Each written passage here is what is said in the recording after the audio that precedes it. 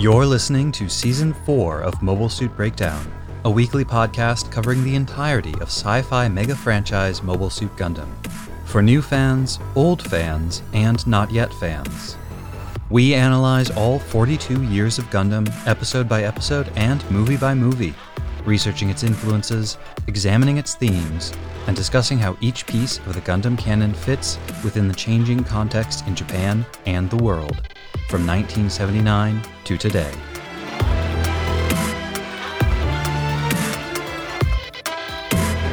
This is episode 4.5. You belong to me, I belong to you, we belong to Earth. And we are your hosts. I'm Tom, a lifelong Gundam fan, and as we are recording this during the week of American Thanksgiving, I'd just like to say that I'm thankful that you tuned in to our podcast. And I'm Nina, enjoying that self-employed holiday paradox of, I can take time whenever I want, and I need to finish this episode even if we're spending all day Thursday eating. Mobile Suit Breakdown is made possible by the support of 548 patrons and subscribers.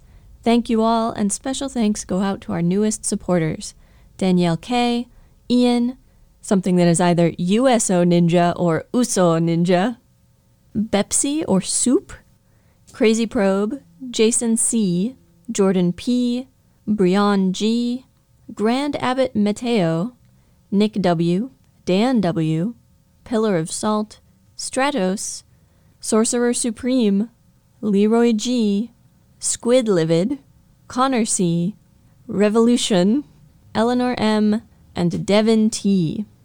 This podcast would not be possible without your support. And while we don't mention you by name, I want all the returning patrons and patrons who've increased their pledges to know we really appreciate it. A lot of you had to cancel or decrease pledges because of COVID-related disruptions, and it means a lot to us that you're back.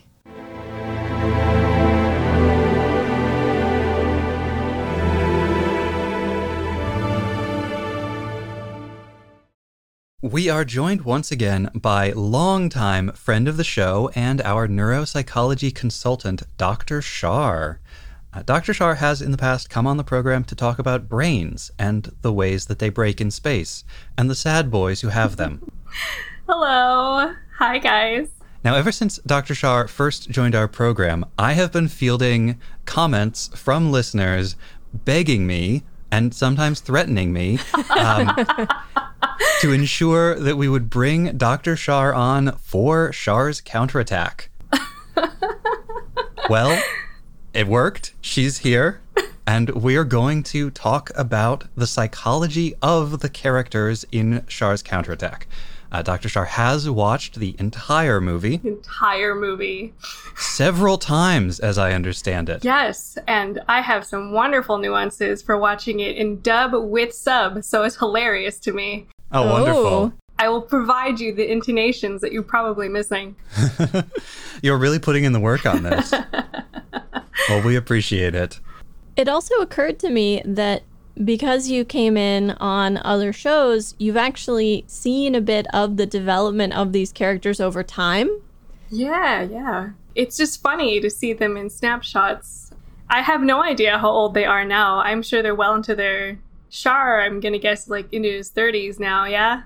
Yes, so this takes place in UC 93.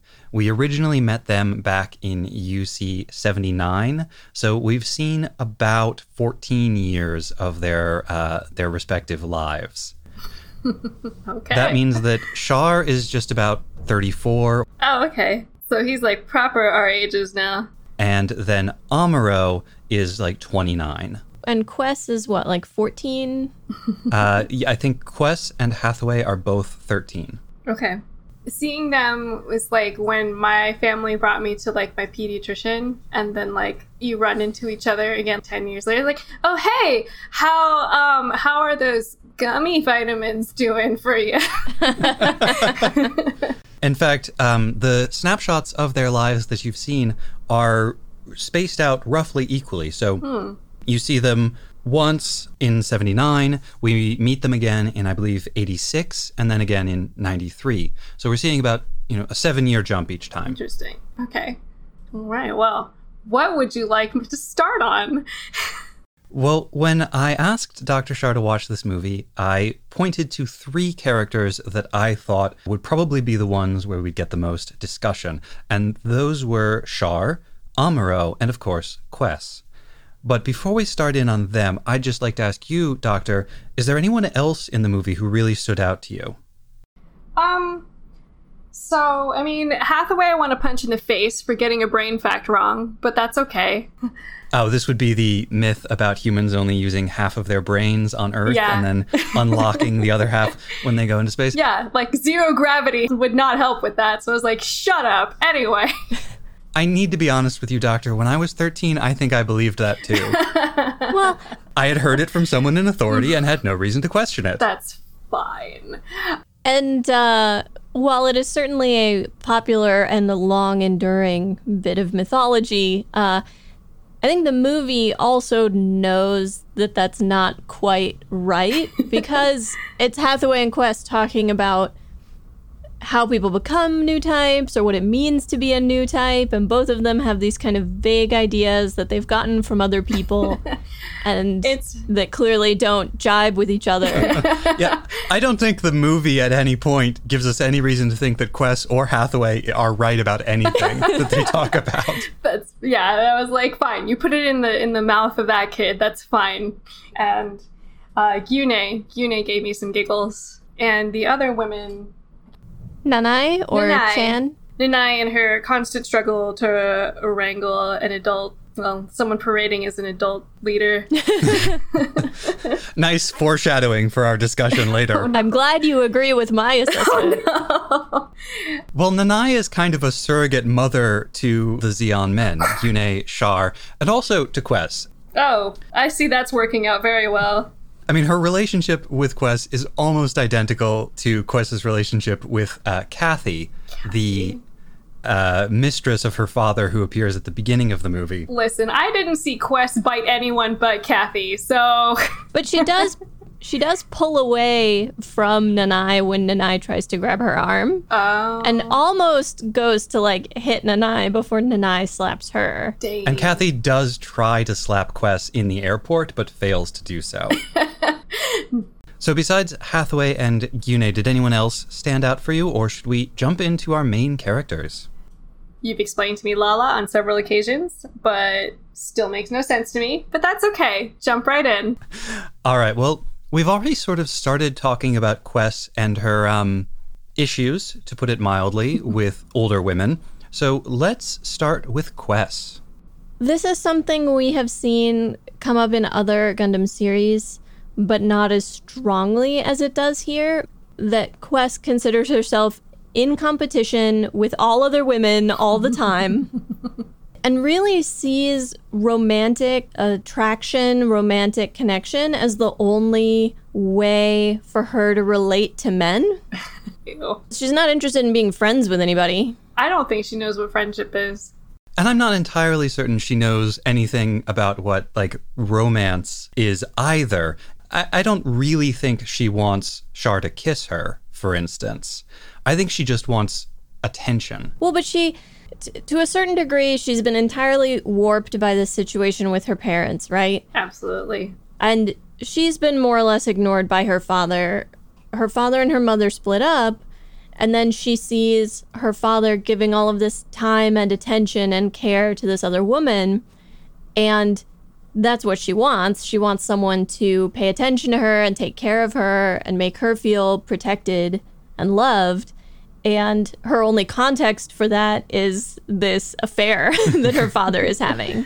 Yeah, that is nothing but competition, because her mom clearly lost. And she never mentions her mother at all. Yeah.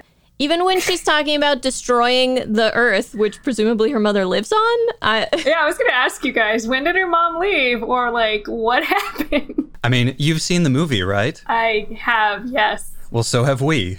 Yeah, there is no indication of where her mom is. Cool. So the list of mom figures for Quess is Psychic Lady from India, and maybe Shar and Amuro's humans ladies.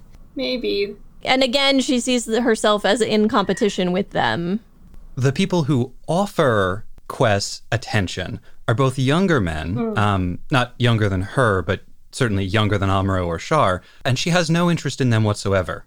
I think both Hathaway and Gyune would happily fall at her feet and let her walk all over them, but she has no interest in that at all. Right. That attention is not valuable to her. Someone her own age can't make her feel protected in the way that she wants. Mm-hmm. And Tom and I noted in several passing conversations about Quess that she is just completely steeped in entitlement and privilege. And because of that, I think she's drawn to power. Of course. And the men her own age don't have any. Not really. That would make sense. It's just funny because the intonation that she has when she says, "Oh, this is why couples fight," is hilarious, and kind of just like this kind of drifty, dreamy voice. Just like, "Oh, this is why couples fight." Kind of like that's the only attention she knows and wants, because that definitely gets into like this power dynamic, because it's going to be arguments that have a winner. And the younger boys don't want to argue with her. They won't create that conflict. And I also think that's why she's really drawn to war. So all this conflict, all these things would create a clear winner in her mind. Since when we're very young, we also think very binarily, yes or no's. And I also think that, like, she is really the new type. Like, isn't she just in touch with everyone's emotions all the time? She feels them, but she doesn't necessarily understand them, which is one of the things that I think she has in common with Char, actually. There are so many times in this movie where it seems Quess doesn't really grasp the reality of the situation. She doesn't get that she's in a war. Yeah, that conversation with her and Hathaway, just like, yeah, Char's right, people on Earth suck. And then he's like, hey, why would you kill the mob? Does that seem righteous? Well, I don't know, I'm just a kid. I'm like, so easy to flip-flop on that. Right. It was really good of Hathaway to challenge her thinking in that moment. He sure did try. And he does fall into that same trap as well, that inability to recognize the reality of the situation, particularly at the end of the movie when he kills Chan. He's angry, and his feelings are hurt, and so he expresses that through shooting, which, because everybody in this movie is linked, that's the way Gyune describes Char earlier on, when he says, when people like the captain get angry, they start destroying colonies. But as soon as Hathaway actually has killed, immediately, you see the reality of it settle upon him, and he's like, he realizes he has done the bad thing. Right. But only after having done it. Whereas for Quess, she's sitting there going, oh, why do I feel ill? And it's like, well, maybe because you just killed probably hundreds of people. Just a thought.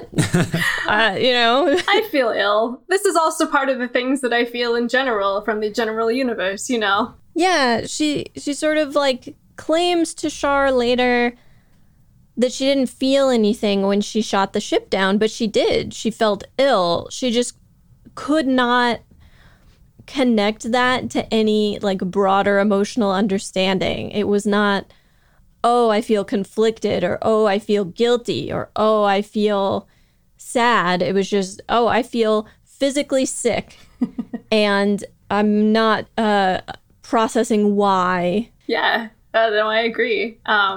That's also a sign of, like, being a child with emotions. I mean, you guys always have me talking about kids, but I don't work with kids. Just the kids that are depressed, they present with more of the physical symptoms of depression, like the stomach ache, the inability to sleep, and, like, headaches and stuff. So that would make sense that she doesn't have the words for these complex emotions. And I'm trying to picture how awful that is to, like, sit with all the complex emotions of everyone because you're a freaking empath and you're like, I don't know if these are mine and I don't know if these are yours and I don't have words for any of this and no one will ever give me any words for this because there aren't that many empaths. And then the one empath she has found is Char and he ain't gonna help you with those. He's gonna show you how to shoot. Well, as you pointed out, Char is also kind of in this state of arrested development. He also has this desire to find like an extreme and simple solution to a problem so big he almost can't like articulate it. And when he's drinking and remembering Lala and thinking about her. Oh, in front of Nanai. In front of Nanai. After they've had sex, I think, is the implication based on the fact that they are both in robes. I don't think Char knows what sex is. But he's willing to do it if it will make people be loyal to him. I don't know if I can include this. But he mentions that he needed Lala and he wanted her to tell him what he was feeling. He needed someone to teach him what feelings were and what it was that he was experiencing as a new type, for someone to guide him. And he felt like she could have been that person. And I think Char has closed himself off. One of the ironies of Char's character is that for such a dedicated proponent of new type theory, for a self-professed acolyte of his father who claims to believe that all of humanity needs to become new types by traveling into space, Char himself is actually very, very weak as new types go. Certainly he has that ability, but he like barely registers on the scale of power that we see in Gundam. I think a lot of that is that he has closed himself off. He has, whether consciously or not, shut himself away from other people's feelings because they make him feel icky and he doesn't know what to do with them. Man, they sure have a lot of feelings for him. I got to hear the dubbed version of that song on the train. It was great. The not dubbed version is also pretty intense. But thinking in particular about Char and Quest, but really Char and everyone in his orbit, he's so good at figuring out what it is they want from him, but he never actually understands any of the underlying part of it, or says he doesn't, or doesn't want to. Sounds really antisocial to me, but okay. I mean, he basically just constantly manipulates everybody all the time. Like habitually, reflexively. I mean, there's that bit at the end where Amuro is like, Quest was clearly looking for a father figure and I couldn't be that. And Char's like, oh, is that what she wanted? Huh. I didn't realize. Even though he's like been behaving that way toward her. Right. He clearly correctly identified that on some level, because all the like patting her on the head and telling her what a good girl she is. I don't know. He also kissed her on the hand a whole bunch. He did. Ugh. And that charmed her immensely. And he keeps telling her all of these things. Like, when she first tells him, I love you, he's like, oh, that's a problem. That's the one true thing he says in the movie. Please no. But then she says, I would do anything for you. And he's like, oh, well, in that case, okay. I'm willing to tell you that I will cut Nanai and Lala out of my life. Well, and he does the same thing with Nanai. He's like, oh, after this is over, I'll do whatever you want me to do. And also dodges the important question. Nanai says, I'll do whatever you tell me to do as long as you reassure me that you love me. And he says, I need you. Oh, Lord. Yep. Yeah, it's all these statements that are like implied. If a normal person with empathy said them, then you'd be like, well, clearly that's what that means. Gaslight King. Now, we've drifted onto Char, which is natural because all of these characters are closely connected. But let's go back to Quest for a little bit. Oh, wait. Did you notice that he changes her name? Oh, I think she comes up with the pseudonym because her father is the like vice minister of foreign affairs or whatever. Oh, okay. And so if she showed up and she was like, hey, I'm Quest Pariah. Oh, that'd be super bad. But also, like, wouldn't they know that, like, I don't know. I feel like they would know that's her. But yeah, that it's just an interesting name change from like Pariah meaning outsider to like Quest heir, like the freer version of whatever she could be. I want to go back to the conversation you mentioned earlier, Char, when you talked about Quest saying that's why parents fight. Yes. She says this in response to Char's line about the people of Earth, their souls being weighed down by gravity. Yes. And I thought this was so interesting because I think if you asked Char, what are the actual empirical effects of soul weighed down by gravity disease, probably parents fighting with each other would not even be in the top 100 things on his list. Probably number 1 on the list is Amuro won't kiss me. And then it continues from there, mostly about Amuro. Yeah, well, I mean, like, if you watch this too rapidly, it definitely seems like she's talking about them as a couple fighting. Yeah, one gets that sense. That's how, like, part of me wanted to take it. I was like, obviously, these two are couples. I think that intention is there. I do think we're meant to connect that line to that scene of Amuro and Char fighting immediately afterwards. Yeah.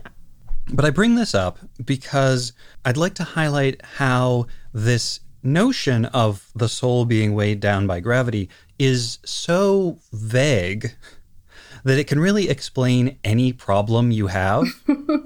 Yes, the prototypical space hysteria. And so naturally, for Quess, her obsession is the tumult in her household, the fighting between her parents, her dad's affair. Those are the things that, like, obsess her. And so when she thinks about this vague malady that afflicts the Earth sphere, she immediately goes to that specific problem that she has. And so one can imagine that this is how everybody who listens to Char feels, that he speaks in these vagaries into which you can fill in your own ideas about what the problem is. Yep. Well, and that they both have this sort of myopia, this very excusable in a 13-year-old child and much less excusable in a 34-year-old man attitude of sort of their own problems being the problems that afflict everyone. Quess superimposes all of her parents' negative qualities over the entire population of the Earth. Her parents are bad, and they are Earthnoids, and therefore all Earthnoids are hypocrites and phonies and egotists, and the Earth should be destroyed because of that.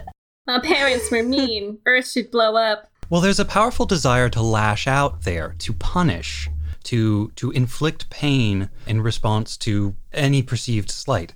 And Quess continues this after she's been slapped by Nanai when she goes and runs to Char, like a child who has just been told no, running to the other parent to see if the other one will say yes. And when she gets to Char, she says, Nanai was mean to me. I want you to punish her. I want you to prove to me that I'm more important to you than Nanai. Basically. I think that, so to the point of speaking in vagaries, if we're talking about these people that have to constantly feel the nonsense of everyone else, you've got to divide it up somehow. And I feel like that's half like politician training and half like, I don't have a name for this awful empath feeling. And that must be how it feels. Like he was trying to get Lalo to be like, hey, this is what the feeling is. And he's like, nope, I don't have any idea. We're going to keep it vague. Technically, it's something no one else will ever feel, but it is technically what everyone is feeling. And I think that's just the utter irony of being a new type. And especially for these children or Quess, like, especially around like 14 or so, punishment is just a word, you know. Quess has no understanding of the actual scale of what could happen, what it would mean to, like, quote unquote punish Earth via Char's means. But especially as, like, so incredibly removed and privileged as she is, she couldn't possibly understand, like, a nuclear winter better than, like, overactive air conditioner or anything like that. Just like, oh no, so you mean it's going to be cold for a little while? Why don't they put on their coats? Like, no, that's not what that means. Well, she has this conversation with Char in the limo when she says, are you really going to destroy the Earth? And he says, no, I'm just giving it a rest. And she's like, oh, okay.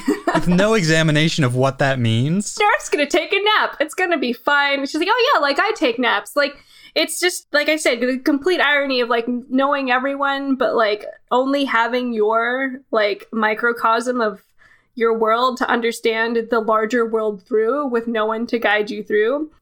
I know Tom keeps redirecting us back to Quess, but every time we say something about her, I think of some companion thing about Char.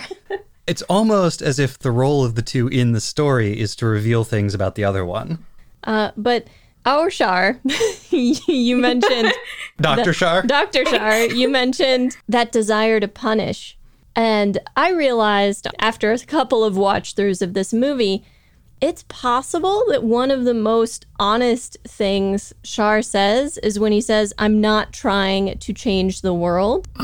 Because he gives all these people reasons. He makes up all this ideology, and it frequently conflicts with other statements, and we get the sense that he's just saying what he thinks will convince people or what they want to hear, and that ultimately, he isn't trying to change anything. He's trying to punish the world. That's what he wants. He wants the Earth to pay. Because he says to Quess at one point, "Oh, you must have some terrible memories of the Earth to want to destroy it." Because in his mind, he has some bad memories of the Earth. He has some bad feelings about it, and he wants to punish it. And Axis. He mentions at one point when they're breaking up Axis, like, take your horrible memories with you. Mm-hmm. And that, yeah, this actually isn't ideological at all for him. It's just this desire to punish, this desire for vengeance. Only the difference being, unlike Quess, he has an entire fleet at his disposal. I can actually do the thing. Right. People willing to empower him to actually punish a planet full of people. Now, this is not to say that Char doesn't hold or at least express ideological positions, but when you have a character defined by his habitual deceptions, who spends this whole movie lying to the people around him, and who has precious few moments of interiority, it then becomes impossible for the audience to know what he believes. We can speculate, but we have to acknowledge that we are speculating. And which pieces of evidence we choose to focus on when drawing our conclusions about him can lead us to radically different assumptions about what his ideology is and what the balance in his motivations is between belief and personal resentment. And if you focus on his relationship to Amuro, the things he says to Amuro, his lines about not wanting to change the world and his flashbacks, it's easy to reach the conclusion that he is motivated almost entirely by those feelings of resentment and not the more ideological things that he says earlier in the movie. I just think it's funny because it's going to be like the Earth itself or like the gravity, anything. It's going to be the endless goalpost for if I blow this up, it will make me feel better.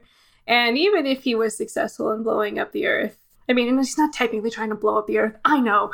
Make it sleep. I'm not going to feel better. So he's just going to keep putting it onto something that's utterly unattainable because it'll always be the next thing. So it's interesting to see like Quest at that stage in the very beginning. Like, if I blow up X amount of things in the virtual reality room, I'll be cool and better and feel better. Or if I connect with Amuro or Char, I'll be cool and better and feel better. And so Char is just that times like way further down the line. It's like, if I blow up this Earth, I'll feel better. And then when he doesn't, he'll be like, I gotta blow up another Earth.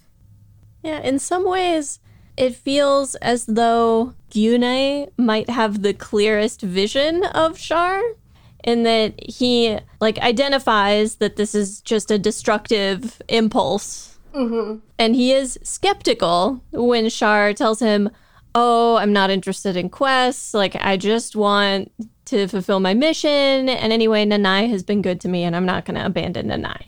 And Gyune is like, well, we'll see if he was telling the truth or not. He doesn't just take it at face value in the way a lot of other people around Char accept the things that he says to them.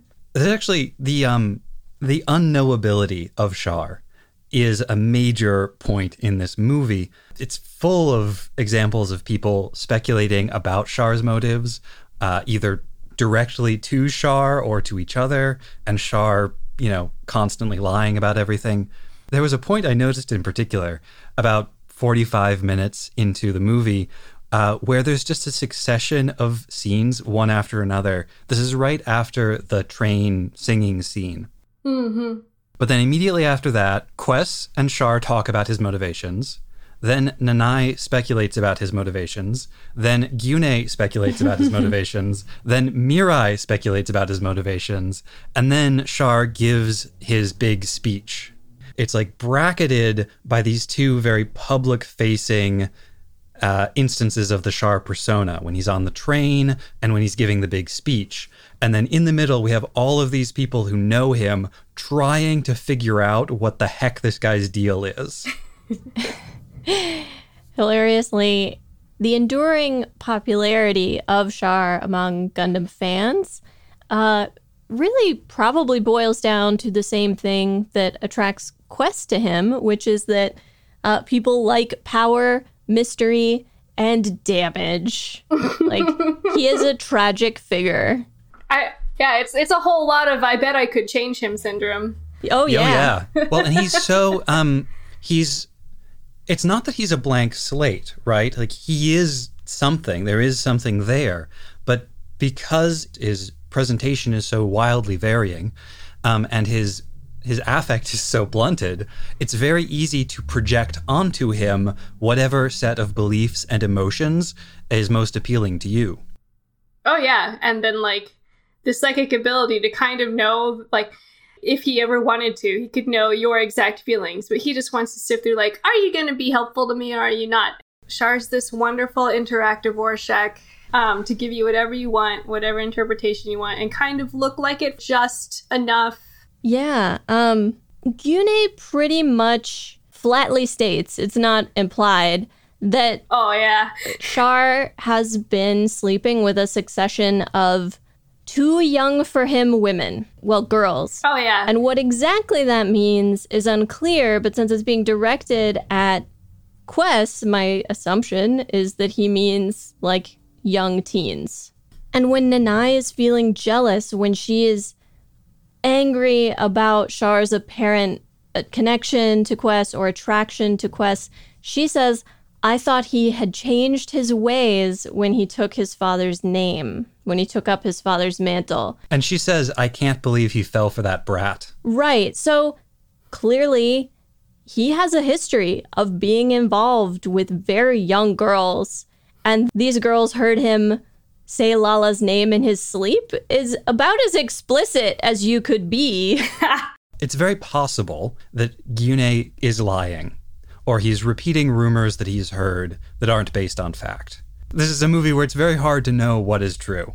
It is, but I think there's going to be an amount of unrest, and I think that he finds this level of discussion about his sexual prowess to be adequate to maintain them as a fleet.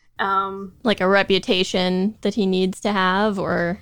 More like, there's going to be unrest. It's Machiavelli to be like, oh yes, they love and fear me, but like there's going to be an amount of dislike that's going to happen. And he doesn't care. He strikes me as someone who wouldn't care about people talking about whether or not he slept with these women. So that's probably the topic that they can discuss without him caring. I see. Also, though, I would believe that it was a rumor Gyune heard rather than something he knows for a fact. Yeah, that'd be awkward if he knew it for a fact, man. Well, I mean, he's a trusted guard. He could have seen something, but also, I don't think he lies about Char ever. Gyune? In this movie. I think Gyune is very honest with Quest about Char, and she just doesn't care. Certainly, there is that scene later on when Quest bursts into a control room and she demands to know if she's just a replacement for Lala. And the movie is very careful to show all of the other officers just like, look, side-eye at this interaction. And you can tell that they are... Just like it's like the gif of Homer into the head, just like, no. But also that they are very curious, that they know or have some idea of who Lala is, and they also kind of want to know the answer to this question. And I read a certain amount of, like, judgment in their eyes. They're curious, but not in a good way. They're curious, but, like, if I were ever asked that question, I would be dead. But it very much feels like, here is confirmation that there are rumors about Char. People around him have heard of this Lala girl. And there is suspicion about this relationship with Quest. Gyune also brings up the point, and it's fairly easy to believe, but that the relationship with Nanai is about maintaining appearances within the fleet.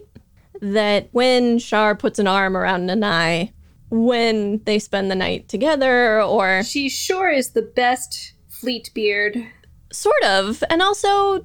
sort of mom. Like when they do embrace, the vibe to me is much more like, oh, you must be so tired from the burdens on you. Let me take care of you.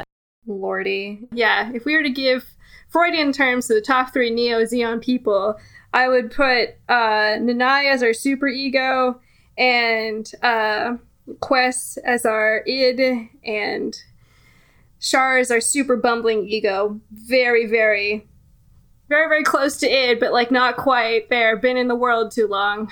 So I'm wondering if you can just sort of explain those terms real quick. Yeah, absolutely. Especially because in the movie, people bring up the term ego several times. Oh, when do they bring it up?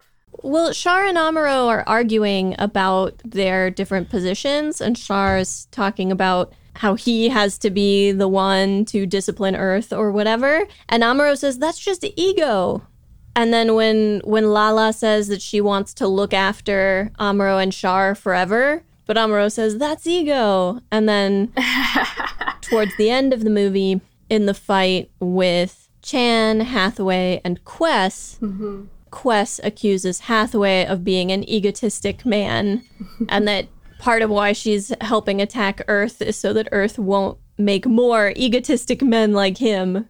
For the Neo-Zeons, superego is probably working with the outer world, so Nanai is helping to keep up appearances of how Char is being perceived. She's constantly telling him literally what to do and when to deploy. So that would be the role that I picture her in. Id would be like your innermost desires or your base instincts, and we get that a whole lot in Quest. She's a wonderful, unfiltered young woman who's going to keep asking awkward and weird questions. And then Char, ego interfaces between these two to try and reach a healthy balance for the larger organism. And that would be where I put Char, doing the best he can for the Neo-Zeonites. Except I feel like even for Neo-Zeon, it's just one more thing for him to manipulate to his own ends. Mm-hmm. It's just a way for him to have the power to act out. I do think ultimately one of the things he and Amuro have in common is they're both interested in self-sacrifice. That ultimately they are willing/want to die in the pursuit of their competing impulses or goals. I think somewhat inadvertently, you've highlighted the distinction that I would make between the two of them, which is that Amuro is willing to die to save the world, and Char wants to die. Well, Char has a whole, like, savior complex that he is going to commit this horrible, necessary evil so that other people don't have to, and then there won't be any war, and people won't have to do evil things anymore, and people won't suffer anymore. So Char's tired. And he says pretty explicitly at the end of his speech that when the war is over, when there's self-determination for space noids, he can join his father, and his father is dead. Mm-hmm. Listen, I know what it's like to be 34 and tired. And you don't even have a space fleet. Ugh, I wish I had a space fleet. Then I could solve all of my problems. And the line about Amuro, I'm about to do something extremely wicked. Oh my god, that delivery. It was so funny. And that he wants Amuro to sense him. He wants Amuro to stop him, but so much of their conflict might come down to a sense of looking in a mirror, looking into an alternate universe at what you might have been if you had made different choices or if your life had panned out a little differently. Yeah, absolutely wondering where that branch in their lives, like, shifted them. I wonder, it's like, because Amuro grew up in a colony, correct? Mm-hmm. So you can't even say that, like, he grew up in a different context of, like, you know, gravity, disease on the soul thing. The funny thing about all of this is that Char actually grew up on Earth. Char was born in a colony but grew up on Earth. Amuro was born on Earth but grew up in a colony. Genetic gravity disease. Interesting. That's probably what Char wants to know. Is like, hey, what was that big decision in your life that made you decide to be this way? I'm just curious so that I know not to do that and I can continue to blow up Earth. It's curious. Char is willing to take on leadership. We've had a sense in previous Gundam shows that he doesn't like it, but he sees it as a means to an end, and so he's willing to do it. Amuro seems to have dodged that substantially. It's not that, I mean, he's what, a captain or a lieutenant or something. So he's a pretty low-ranking officer, and he's certainly not part of the Federation government. And so we do have some sympathy when Char, rants and raves at Amuro that he's wasting his talents and being naive. Foundationally, Char thinks that because he has new type powers, he is superior to other people. And because he has these powers and is superior, it is his right, his destiny, to be the leader, to make the decisions for everybody. And the fact that Amuro is even more powerful than he is, and yet rejects the notion that his superior power makes him superior, is a direct challenge to Char's whole worldview. So, like, power level-wise, Amuro could be his dad, and he's rejecting him? He certainly wanted, from pretty early on, to be allied with Amuro. And though it's never stated that way, if Lala, as a more powerful new type, was supposed to be his mom, then there is a theoretical possibility there. The thing standing in the way is that Char almost never talks about his mother. There's no sense that he knows much of anything about her, versus his father was a very famous, powerful politician about whom there's an entire mythology and who was assassinated very dramatically. And so he has a father figure, even if he never really knew him or had a relationship with him. But if we go back to First Gundam, Char's father, we find out, is the, prophet of new typeism. In addition to his political demands for autonomy for space noids, this is also the guy who comes up with the theory that new types are going to happen years before they actually start appearing. And then in First Gundam, Amuro is the new type. He is the emerging proof that Char's father's prophecy was true. Okay, I'm going to have a dumb question. So Char's not a new type? Char is a new type, but he developed later. He didn't start to feel his powers until the very end of the show, whereas Amuro started feeling them much earlier. Okay. And so, for Char, Amuro represents the fulfillment of his father's legacy. Sorry. And then another example of how Amuro is sort of a reflection / opposite of Char, where Char is willing to take on this moral injury, but is pretty caught up in his own survival. Yeah.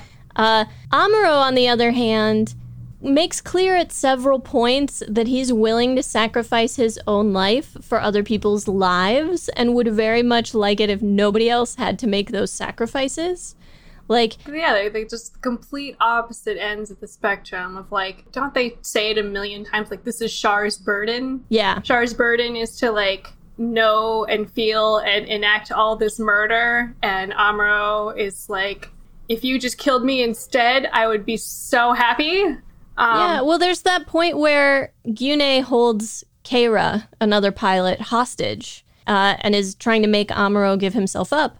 And Amuro fully intends to, but he's got these psychically controlled bits, they call them. The funnels? Funnels, yeah. Funnels. And his subconscious desire to live guides the funnels to defend him. On a conscious level, he entirely meant to give himself up to save Keira, even though, frankly, he's probably more important to what's happening, and he definitely shouldn't give the enemy his brand new mobile suit.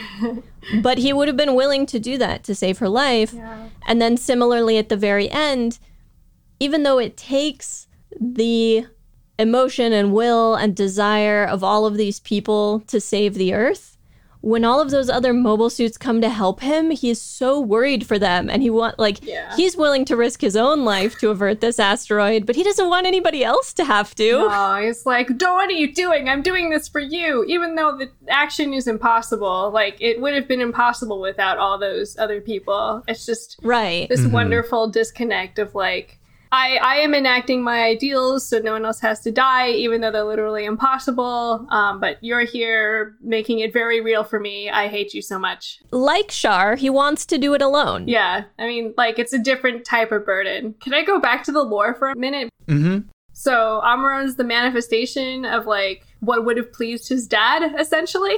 Yeah. We think. The other aspect of it is that because of how his father died pretty abruptly from a suspected poisoning, it's not super well fleshed out exactly what his philosophies were or exactly what he wanted the new world to be. Does Char know that, though? Char has clearly constructed his idea of what his dad wanted. Right. Oh, my God. This is where you can put my throw a table noise. So Amuro is just like, is what his father would have wanted / the type of father he wants, and then he cuts him in the groin. He also shoots him in the mouth, so he can't talk anymore. Mm-hmm. Yeah, they're having this big debate, and the debate ends with Char, like, blowing a hole in Amuro's faceplate that requires Amuro to put a bandage directly across his mouth. That's all. They're not being subtle about this. Shut up!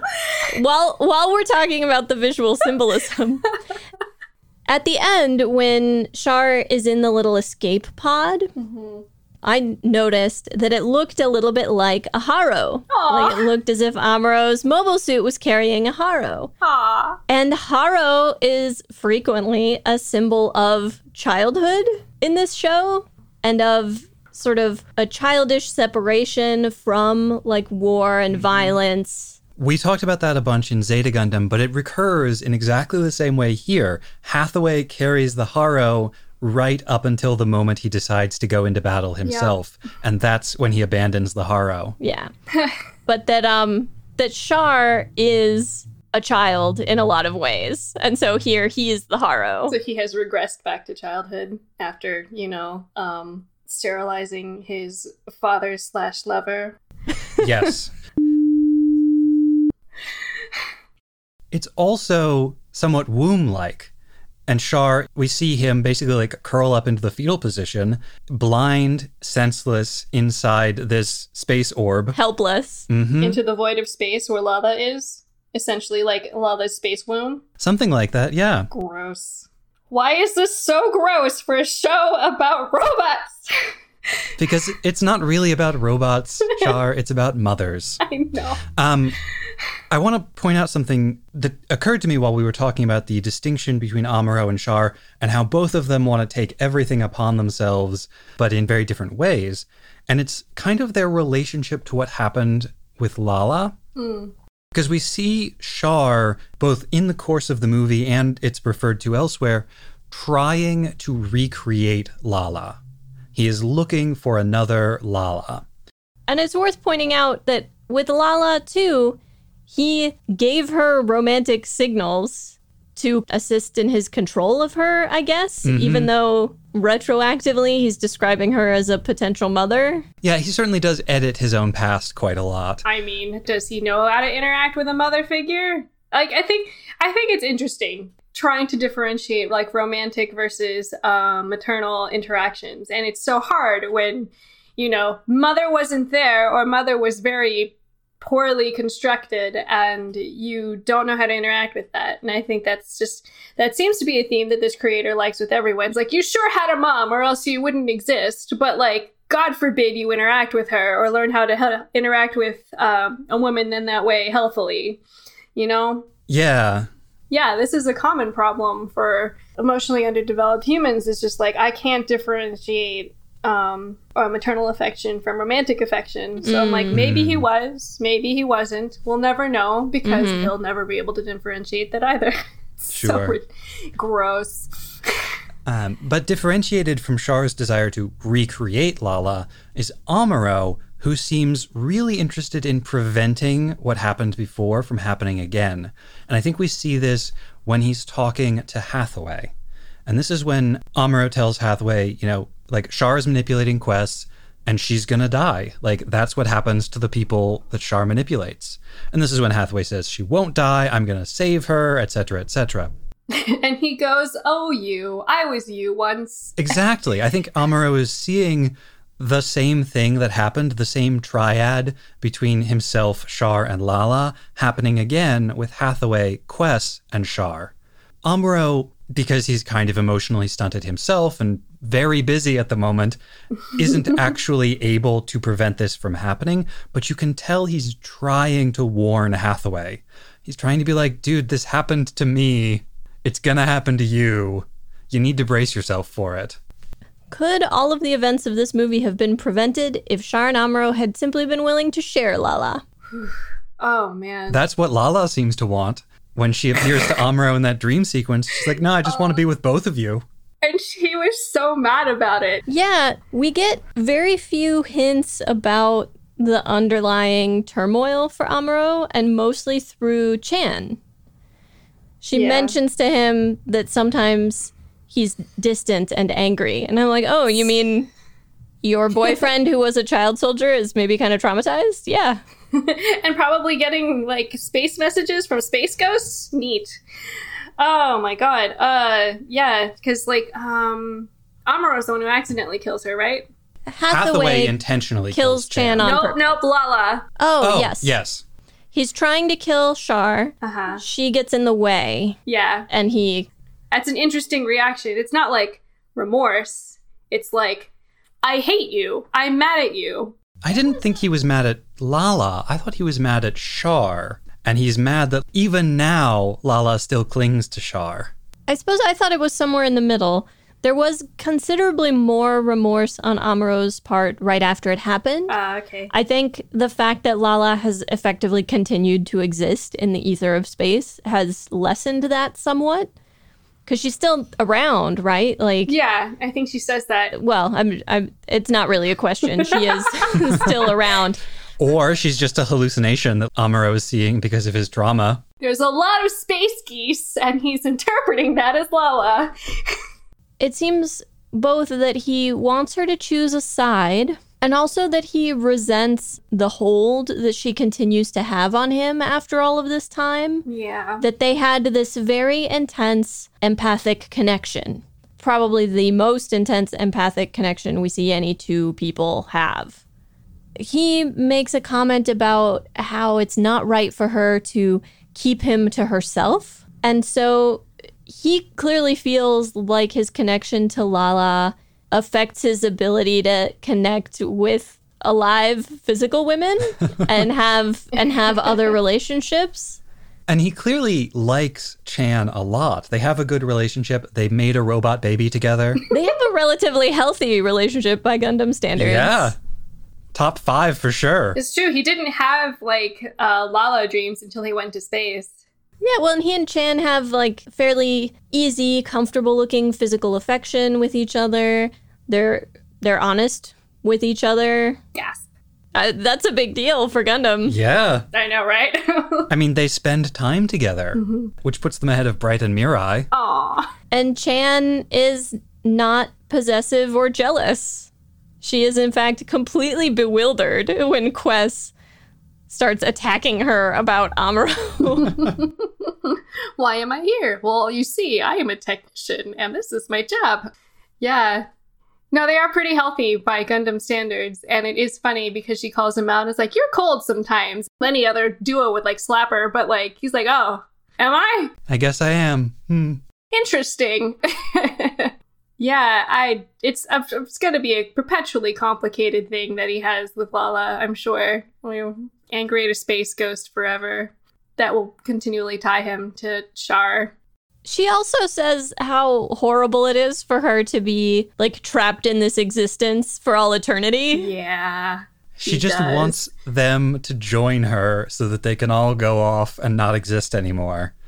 All of these characters just want to die. They all crave oblivion.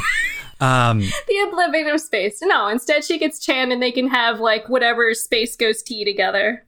So one of the most famous lines in this movie, certainly one of the most commonly repeated and memed, is when Char says of Lala that she was a woman who could have been a mother to me. Mm-hmm.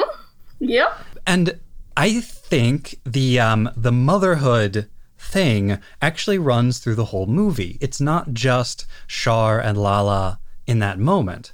I think there's a lot of very subtle and some more overt stuff that really focuses the movie on mothers and motherhood and the pain of separation therefrom. You mean the absolute need of one for all of them? And there's only one and she's stuck on Earth?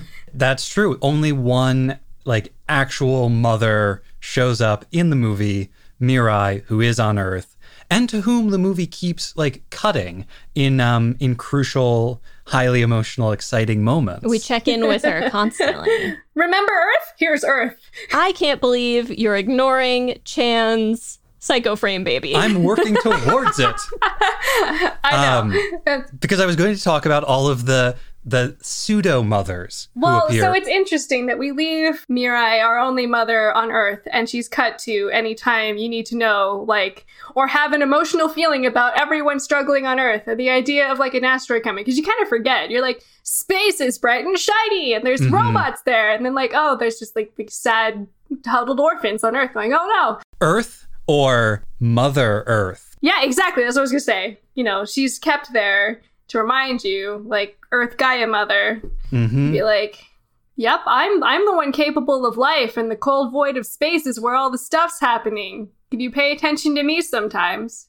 So Mother Earth is the largest of the pseudo-mothers who appear in the movie.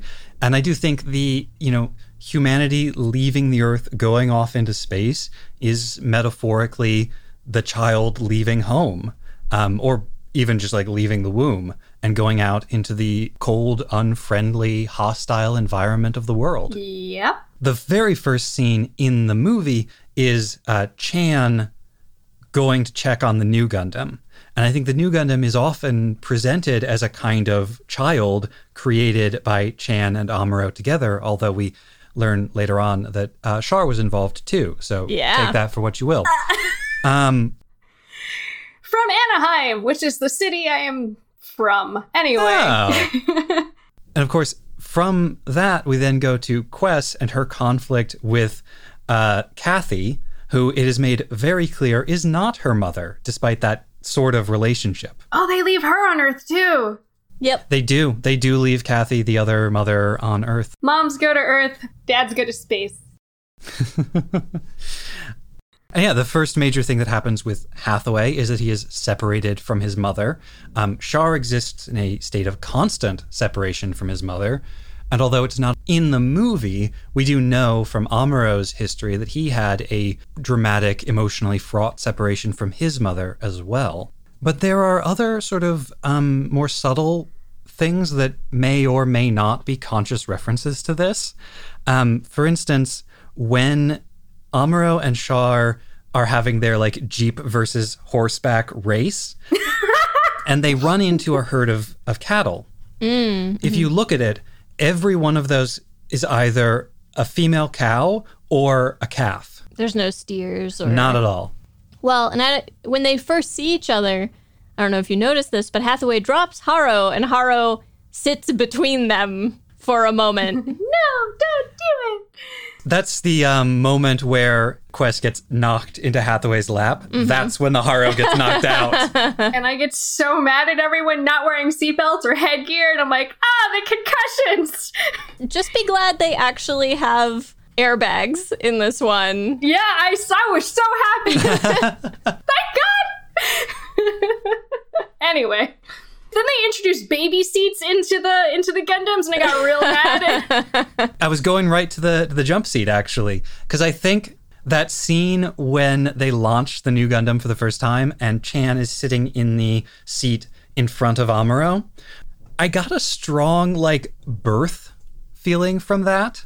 that like the new Gundam is being born, and you see like it's very difficult for Chan during that launching she faints. sequence. Yeah. I thought she like willingly went to sleep. Oh, she like faints? I assumed that it was because she's an engineer, right? Not a pilot. And so she's not used to the G-forces. Oh. And so I thought she passed out. She like has a sort of groan of effort. Yeah. And then passes out.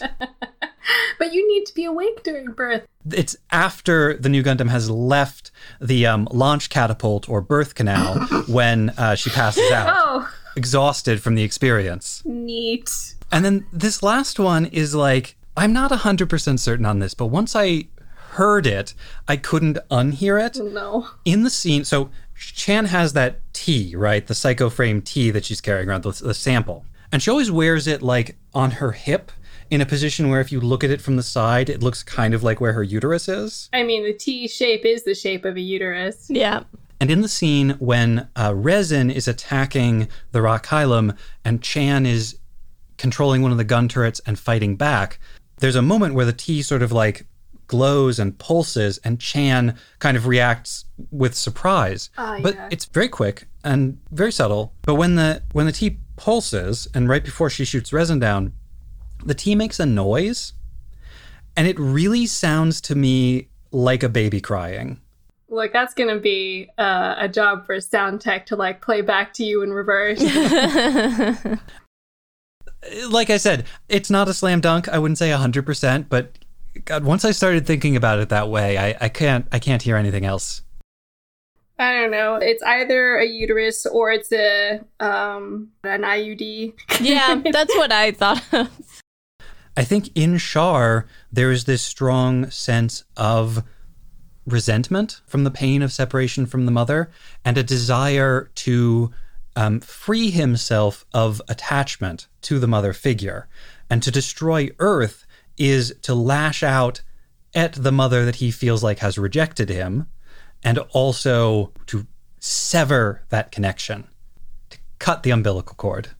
I guess this unhealthy obsession with how Earth is ungrateful could be that perpetual umbilical cord for him. Well, and that Earth is polluted, that the purity of Earth has been sullied. Oh, so we've got like a Madonna horror complex for all of Earth. Yes. Rude. And that his anger is specifically directed at the people on Earth who are like taking the Earth's resources, taking the mother's attention. So his anger at the people on Earth is like his anger at a father figure in an Oedipus kind of way. It sounds more like anger at siblings. If you wanted it to be like a father figure, like how dare they invade Earth and take her resources, not how dare they like take her attention and like dirty her up. Mm-hmm. One of the joke jobs they keep giving to the people is like, oh yeah, there's always people to clean up the beaches. That's always a job. And I thought that was hilarious because like he got real mad. Like, how dare you make me take care of the place that I want to live on?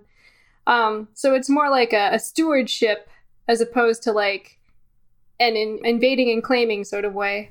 And the resentment of the mother figure and resentment of the sense of attachment playing out as this idea of humanity can only evolve into its more perfect state by leaving the mother behind completely.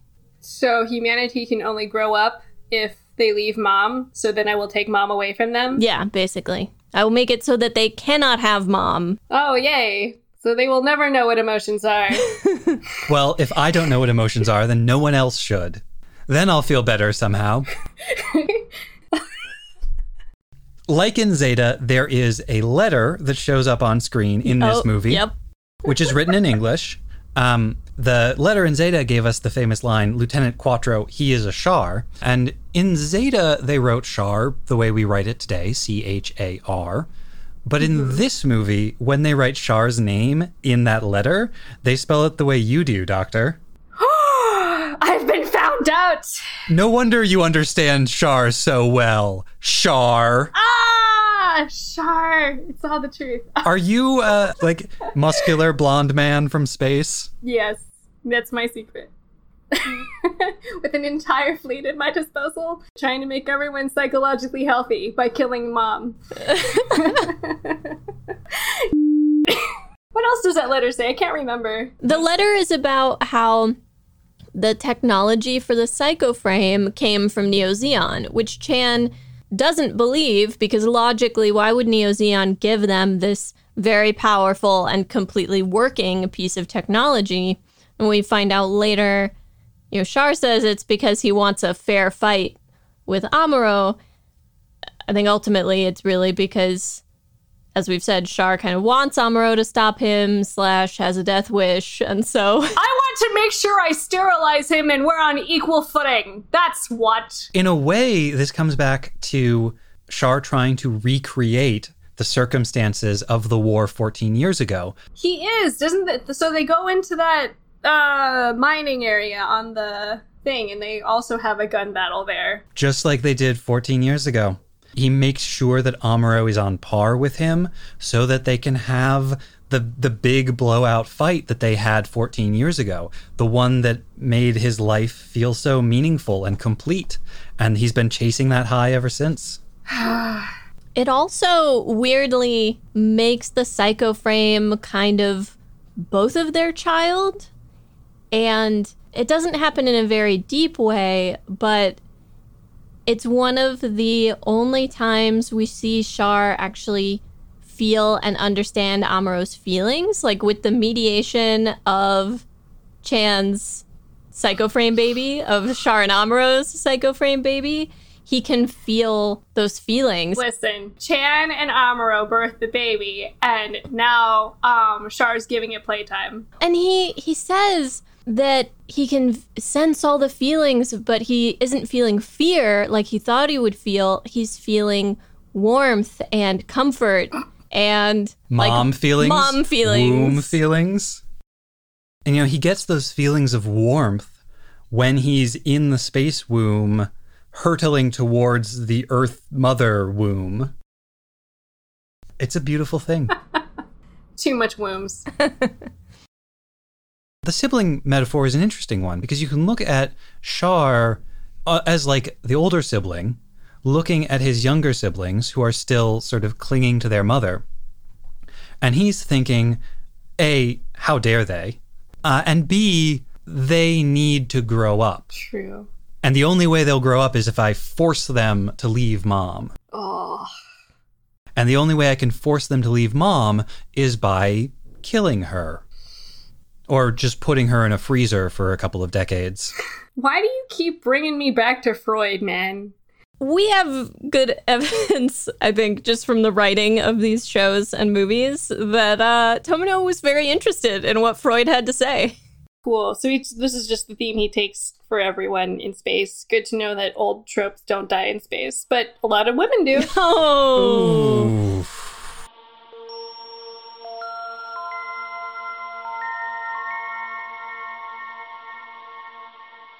And now, as part of a collaboration between Mobile Suit Breakdown and Mateo of the anime research blog Animetudes, Nina and Mateo have put together profiles for some of the animators behind Char's counterattack. Last week in the episode intro, I mentioned that one of my favorite things about making MSB has been all the cool people we've met because of it, both in person, when that was still a thing, and in the online community. One of those people is Mateo Watts, aka Animetudes.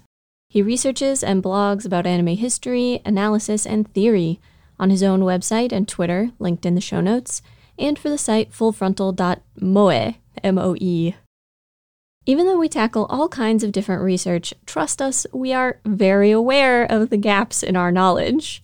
One of our weaknesses is definitely technical animation knowledge, the nitty-gritty of how animation works, what different technical details mean, and how particular effects are achieved. For example, I can tell you how a scene feels to me, but I can't tell you what the animators did to achieve it. Second is the anime industry. We have researched particular people, studios, works, but the anime industry is a vast and arcane web of connections, influences, lineages. So we looked around on Twitter for who has that knowledge, whose writing we like, and who we'd like to work with and might like to work with us. And that's how this piece came to be. This week, I'll be delving into a couple of staff profiles for people who worked on Char's counterattack. What was their background? What was the rest of their career like? Can I find any other entertaining information about them? While I've done some biographical research on the staff in question, much of this piece is paraphrased and excerpted from a paper Matteo wrote on the history and production of Char's counterattack, focusing on the production team and on CCA's place in the so-called realist movement in anime. The full article is now available on his website, so be sure to check it out. And a quick reminder, at MSB, we've decided to render Japanese names as they are in Japanese, family name first, then given name.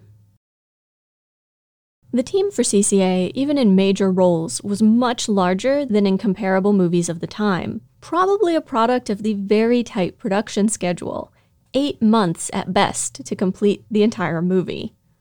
Matteo walks through how he reaches that number based on design documents and dates that certain people joined the team. To illustrate just how large the team was, here's a helpful comparison. The movie Akira had 1 animation director and 1 assistant. CCA had 7 animation directors and 4 assistants. Quote, among the highest counts in the entire decade, and described by animation critic Oguro Yuichi as a number unthinkable for its time.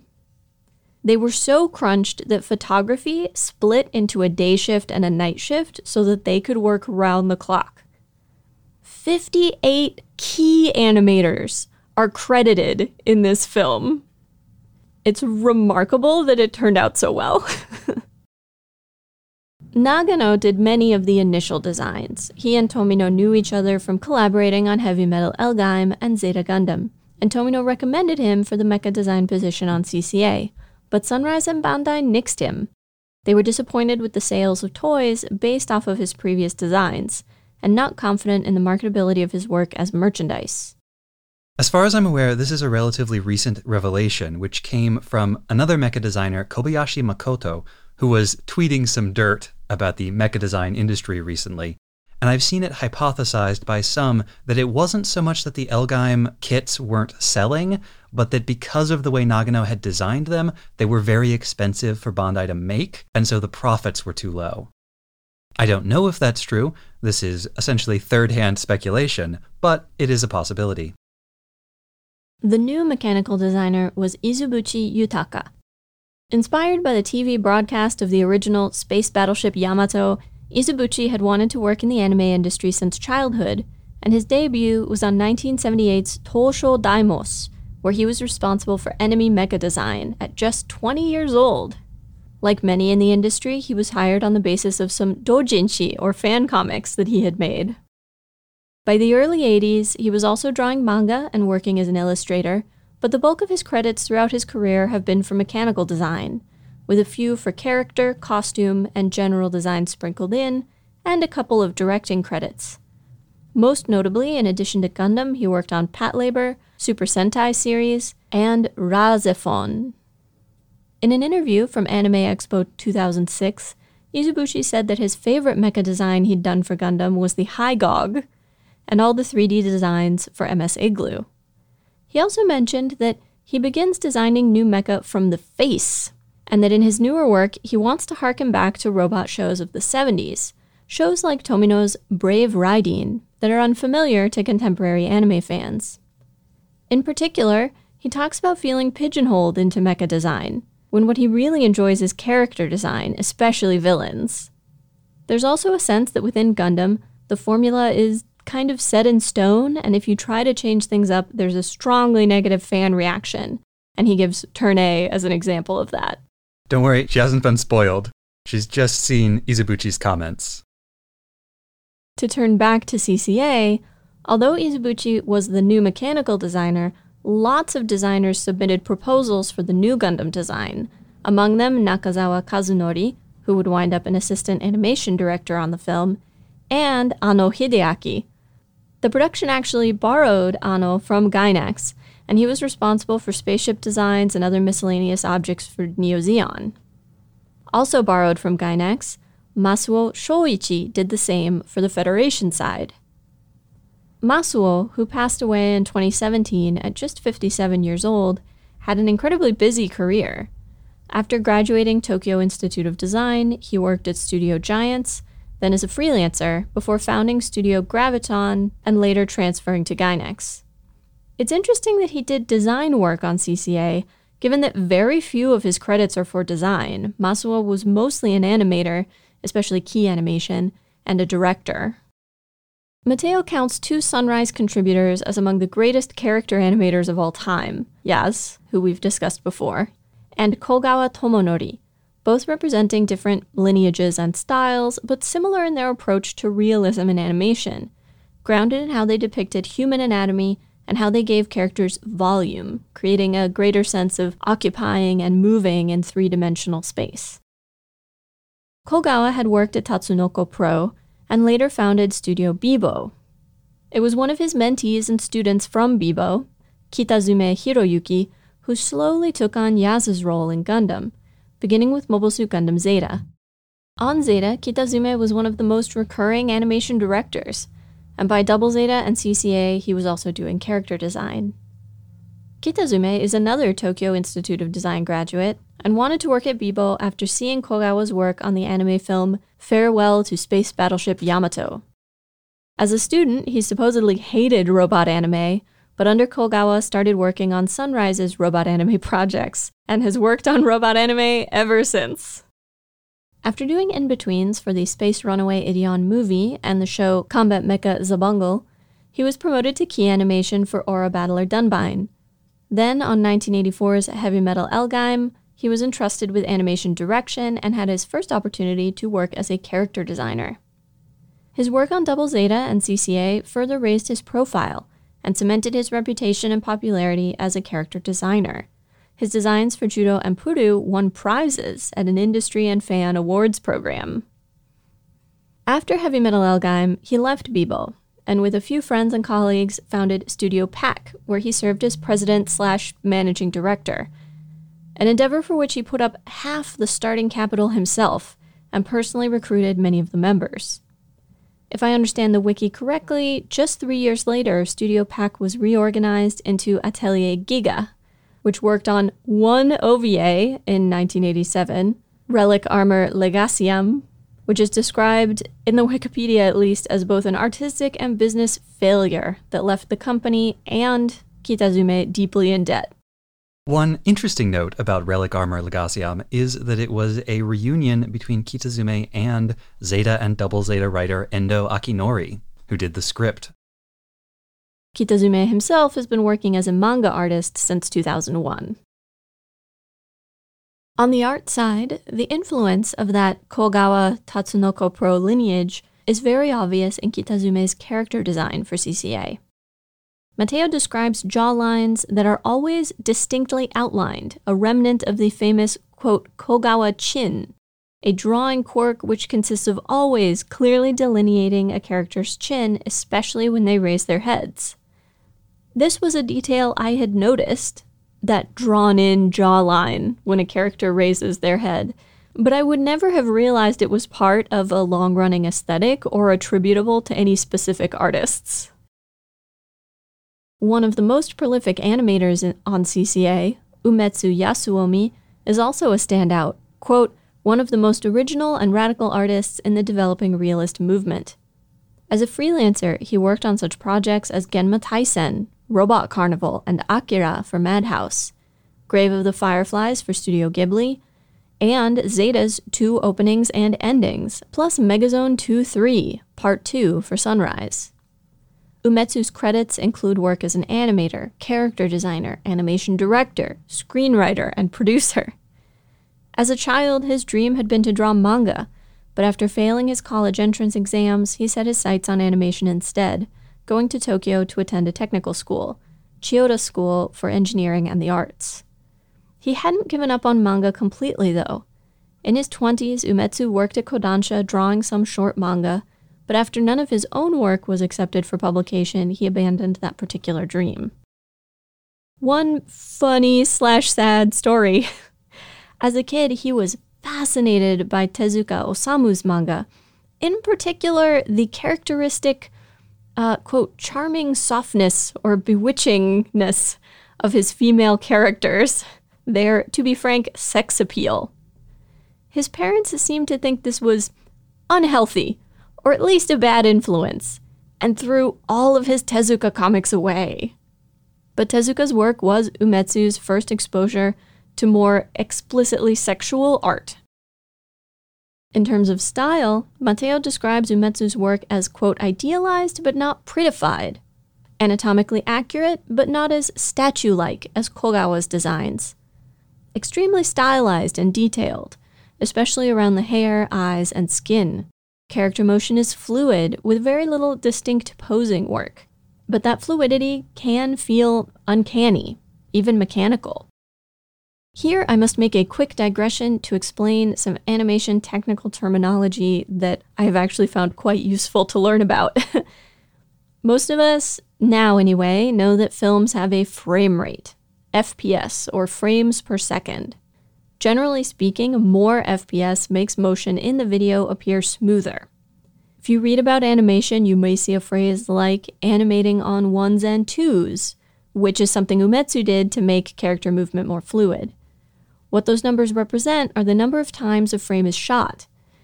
It's common in animation for a frame to repeat, to be shot several times in a row, making up several of the frames in a single second of animation. If a sequence is animated on threes, each frame repeats 3 times. On twos, 2 times, and so on. On ones provides the most fluidity and is also clearly the most work. In CCA, Umetsu was responsible for the sequences taking place in Sweetwater Colony. He designed the background characters in the subway scene, and he was entrusted with Sharon Nanai's pajama scene. For the subway scene, Tomino had specifically asked Umetsu to include as many different ethnicities as he could, and although the finished product clearly differs from Kitazume's design sensibilities, Tomino himself asked that they not be corrected. The Sharon Nanai scene particularly played to Umetsu's strengths. He's able to capture the sexual tension with great subtlety, in particular with the movement and facial expressions of the characters, but without resorting to more exaggerated movements. Within this scene, Umetsu also handled Char's flashback to the One-Year War, a sequence in which his style really fits and complements the scene's themes and emotions. The idealized style feels appropriate for a memory, as does the somewhat uncanny, quote, extreme fluidity of Amuro and Lala and their mobile suits' motion. One thing that I've always found extremely striking about that scene is the uncanny sense of difference from the way that same scene played out in First Gundam. That it's similar and yet so subtly different. And I think that fluidity has a lot to do with that feeling. I noticed watching CCA that the style of animation, the feel of it, was different in the memory sequence from the animation around the memory sequence. But it just would not have occurred to me that this was the result of a particular animator's stylistic quirks or sensibilities. I think the main thing I'm learning is that in my head, there is 1 or maybe 2, 3 tops, design people at the top of a production who establish how everything is going to look, and then everybody else sort of falls in line with those design documents. And while I'm sure there are some productions like that, clearly there are a number of productions where that's not the case, and individual people being entrusted with a scene or several scenes have more leeway for their own artistic vision. Part of what makes it hard for us, people who are not experts in animation, animation theory, or the anime industry, to analyze this kind of thing the way someone like Mateo can, is because the relationship between the designers and the animators is going to be different on every single production. Different designers, different animation directors, and different key animators are all going to have differing amounts of influence on the final look of a show or a movie. And without a really deep, nuanced understanding of who you're talking about, what studio, what era, what specific individuals, it's going to be practically impossible to untie that knot and identify all the threads. One animator I wish I could find more about is Koizumi Koji. Described as a young prodigy, Koizumi was just 27 when he worked on CCA and died in a traffic accident only a year later. CCA was his penultimate work. His last would be Nagano's 5-Star Stories. The lead animator for Studio Dub Iwaki, he also subcontracted for Sunrise for projects from 1983 to 1989. In addition to animating some incredible mobile suit fights, he animated the rooftop scene of Camille and 4 in Zeta, and in CCA, he was, quote, the most prolific animator, handling the final 10 minutes or so of the movie, the final duel between the New Gundam and Sazabi, Amuro stopping Axis, the mystical light spread by the Psycho Frame, and the people on Earth looking up to it. I find that particular scene so moving every time I watch it, and learning that it was practically the last work done by this genius animator who died so young, so soon afterwards, like, just gives it that much more power. Of particular note is Koizumi's great sense of rhythm. In his article, Mateo describes, for example, a first shot when the New Gundam lowers its beam saber, where the movement starts slow but seems to accelerate right before the beam saber hits, at the same time that the spacings get wider. Then again, when the Sazabi kicks, there's a close-up on its leg, and the movement feels slow. Then things speed up and there's a cut to a wider shot. The slow sections give the viewer time to appreciate details in the animation, especially the intricate details of the mobile suits, and to brace for impact. And then the faster sections build tension, excitement, anticipation. Koizumi was also able to keep up with Tomino's storyboarding, which featured a lot of complex choreography and camera movement, regardless of the complexity of the figures in the scene. This creates numerous perspective changes, and it's quite difficult to keep mobile suit shapes and proportions consistent, even as the camera zooms and rotates, and the mobile suits themselves move in relation to each other and in relation to the backgrounds. And yet, Koizumi manages this pretty perfectly. I can still see that cut of the Sazabi kicking in my head perfectly. I've watched it so many times. There are so many more people involved in CCA's production with fascinating career trajectories, future relevance to Gundam, interesting personal histories, and I wish we had time to talk about them all, but I hope you enjoyed learning more about a few of them, as well as some of the characteristics of anime realism of the late 1980s, and the quirks and trademarks of a couple specific animators and animation lineages. And if you want to learn more, go read Mateo's article in its entirety. It is excellent.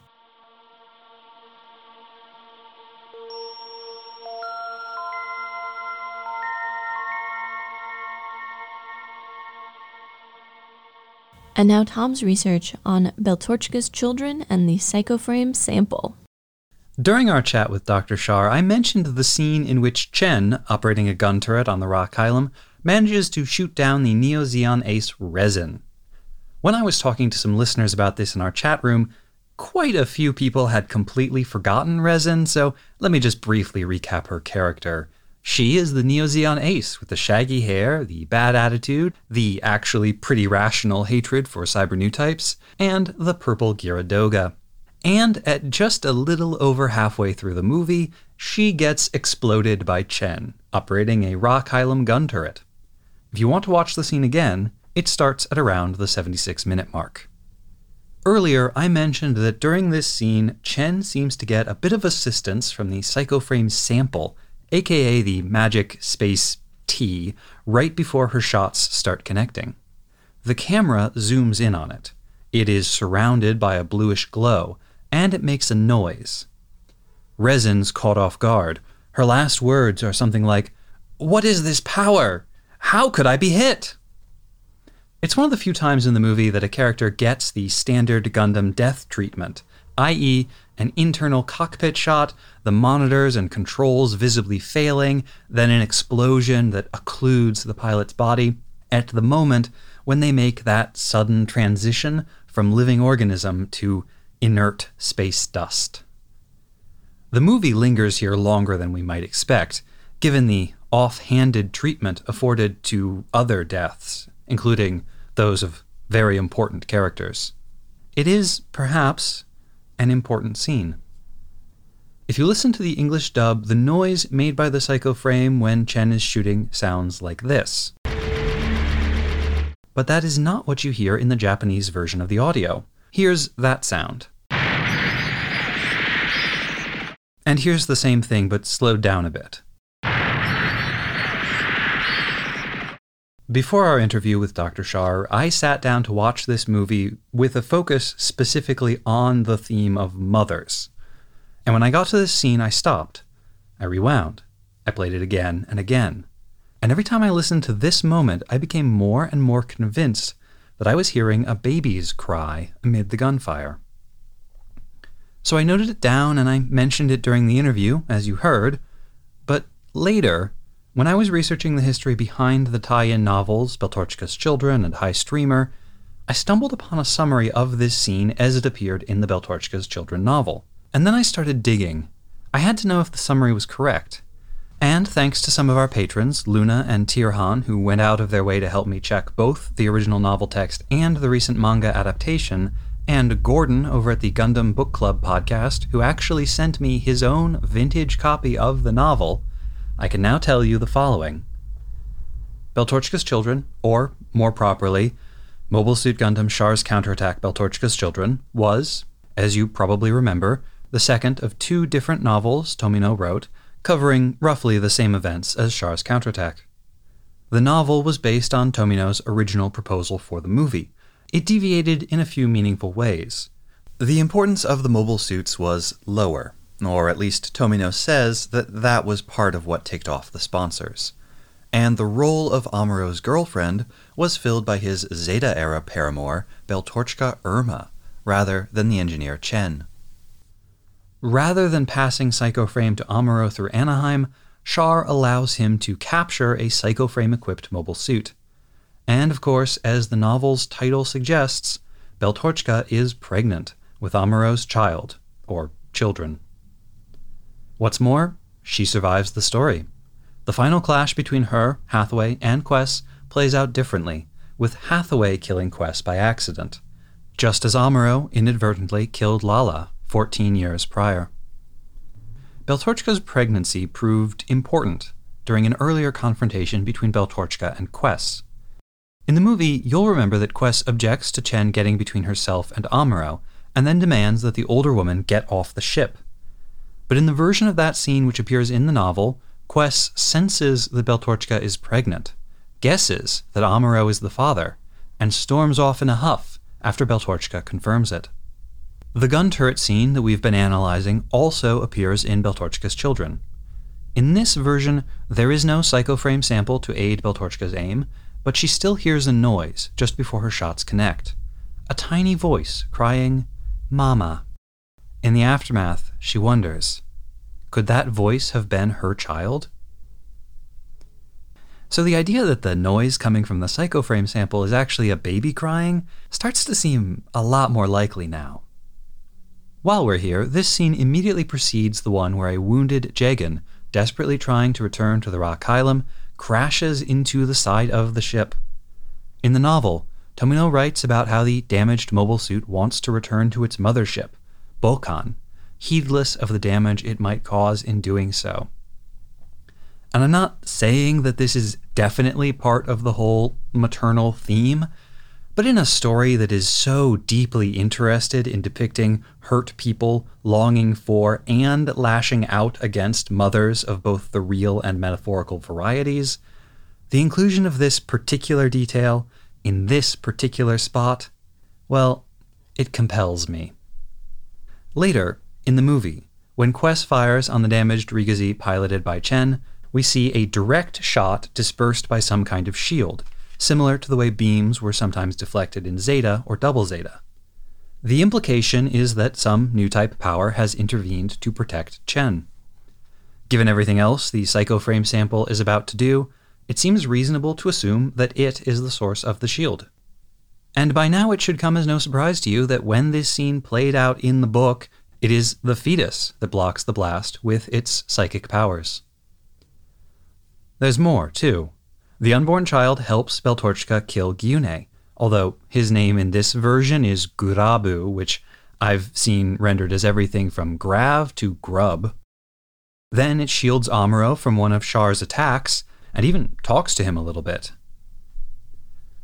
Lots of people watch Char's Counterattack and come away from it asking questions like, okay, but what was the deal with the psychic space tea? Well, thanks to Beltorchka's children, we now have a pretty solid answer. The higher-ups on the movie production committee who were overseeing the project told Tomino that he wasn't allowed to make a movie about Beltorchka and her psychic space fetus, so he went home, and he did the 1980s equivalent of find and replace all on his pitch to change Beltorchka into Chen and psychic space fetus into roughly uterus-shaped metaphor for a psychic space fetus, and then he submitted it again. And you know what? It worked. So I guess let that be a lesson to all of you out there, whenever you get feedback on your work.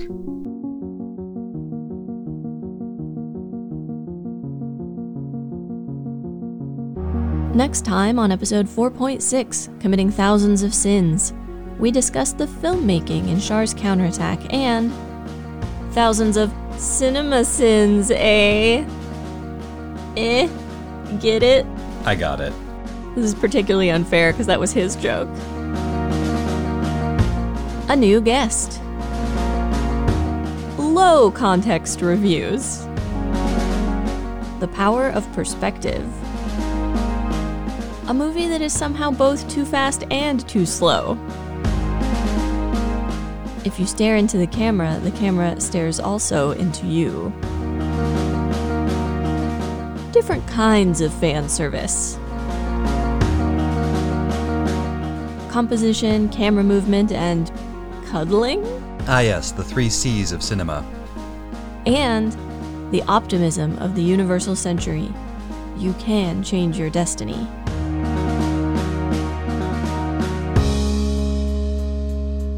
Mobile Suit Breakdown is written, recorded, and produced by us, Tom and Nina, in scenic New York City, within the ancestral and unceded land of the Lenape people, and made possible by listeners like you.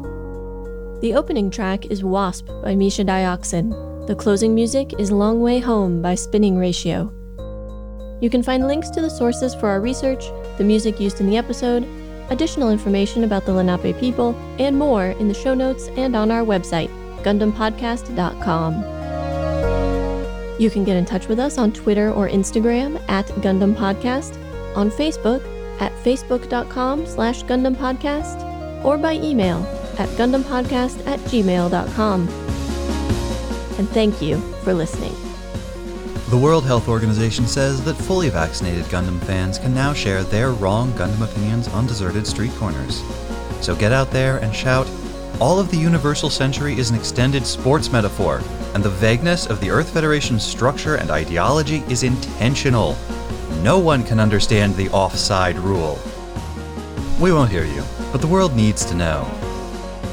This week's Wrong Gundam opinion comes from frequent contributor to this hallowed segment, Flamingor Zed. Thanks, Flamingor Zed, for always being wrong.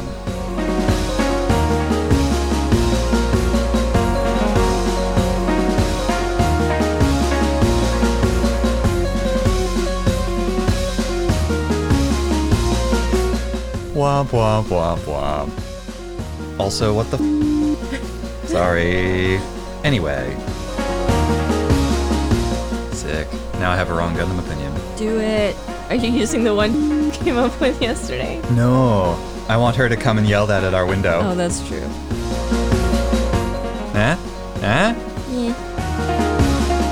I was going to make a point there, but then I realized I was wrong, so let's just pretend I didn't say that. Okay. Editing. I didn't realize how long it's been since we've done this. It's been like a year, I think. Oh my word. Yeah. This past year, we were covering a show with a relatively stable and well-adjusted young man, so... Oh, so there's no need for me to be here. Your expertise was not required, Doctor. Shucks. So oh no. Extremely relatable description of my childhood. Oh no.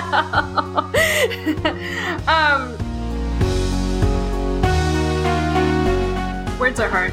Just take a minute. Yeah. I think that's just the way Quest is gonna be because I don't think she's experienced very much lasting psychic damage, as it were. I don't know if you stick with her in the series or anything. She gets killed. She explodes. Yeah, I remember that. I was like, yeah, she died. That was in my notes. So she did suffer some very Permanent damage. psychic damage there. I feel like Char would not keep the people around him that he couldn't trust. He could very much just throw you into vacuum space on a whim. What is the name of them? Are they the Space Noids? Everybody who lives in space is a Space Noid. The faction you're thinking of is Neo-Zeon. Thank you. I'll never get it. I'm sorry. Oh, what was... You taught us a term. I did. Did I teach you? I feel like I've taught people wounding or many something? things. I don't Moral know. injury? Moral injury. Moral injury! Hooray! Yes. I mean, no, that's sad! Oh god! Will she, like, be watching all the time? She's like, I want to watch over both of you. I'm like, that's creepy. I sort of want us to end on that. That was a really good line. Yeah. We've been doing this for 90 I'm minutes. sure you can, like, take that and take it to the end. Is there a Chandy, or can I not read my own writing and that says Candy?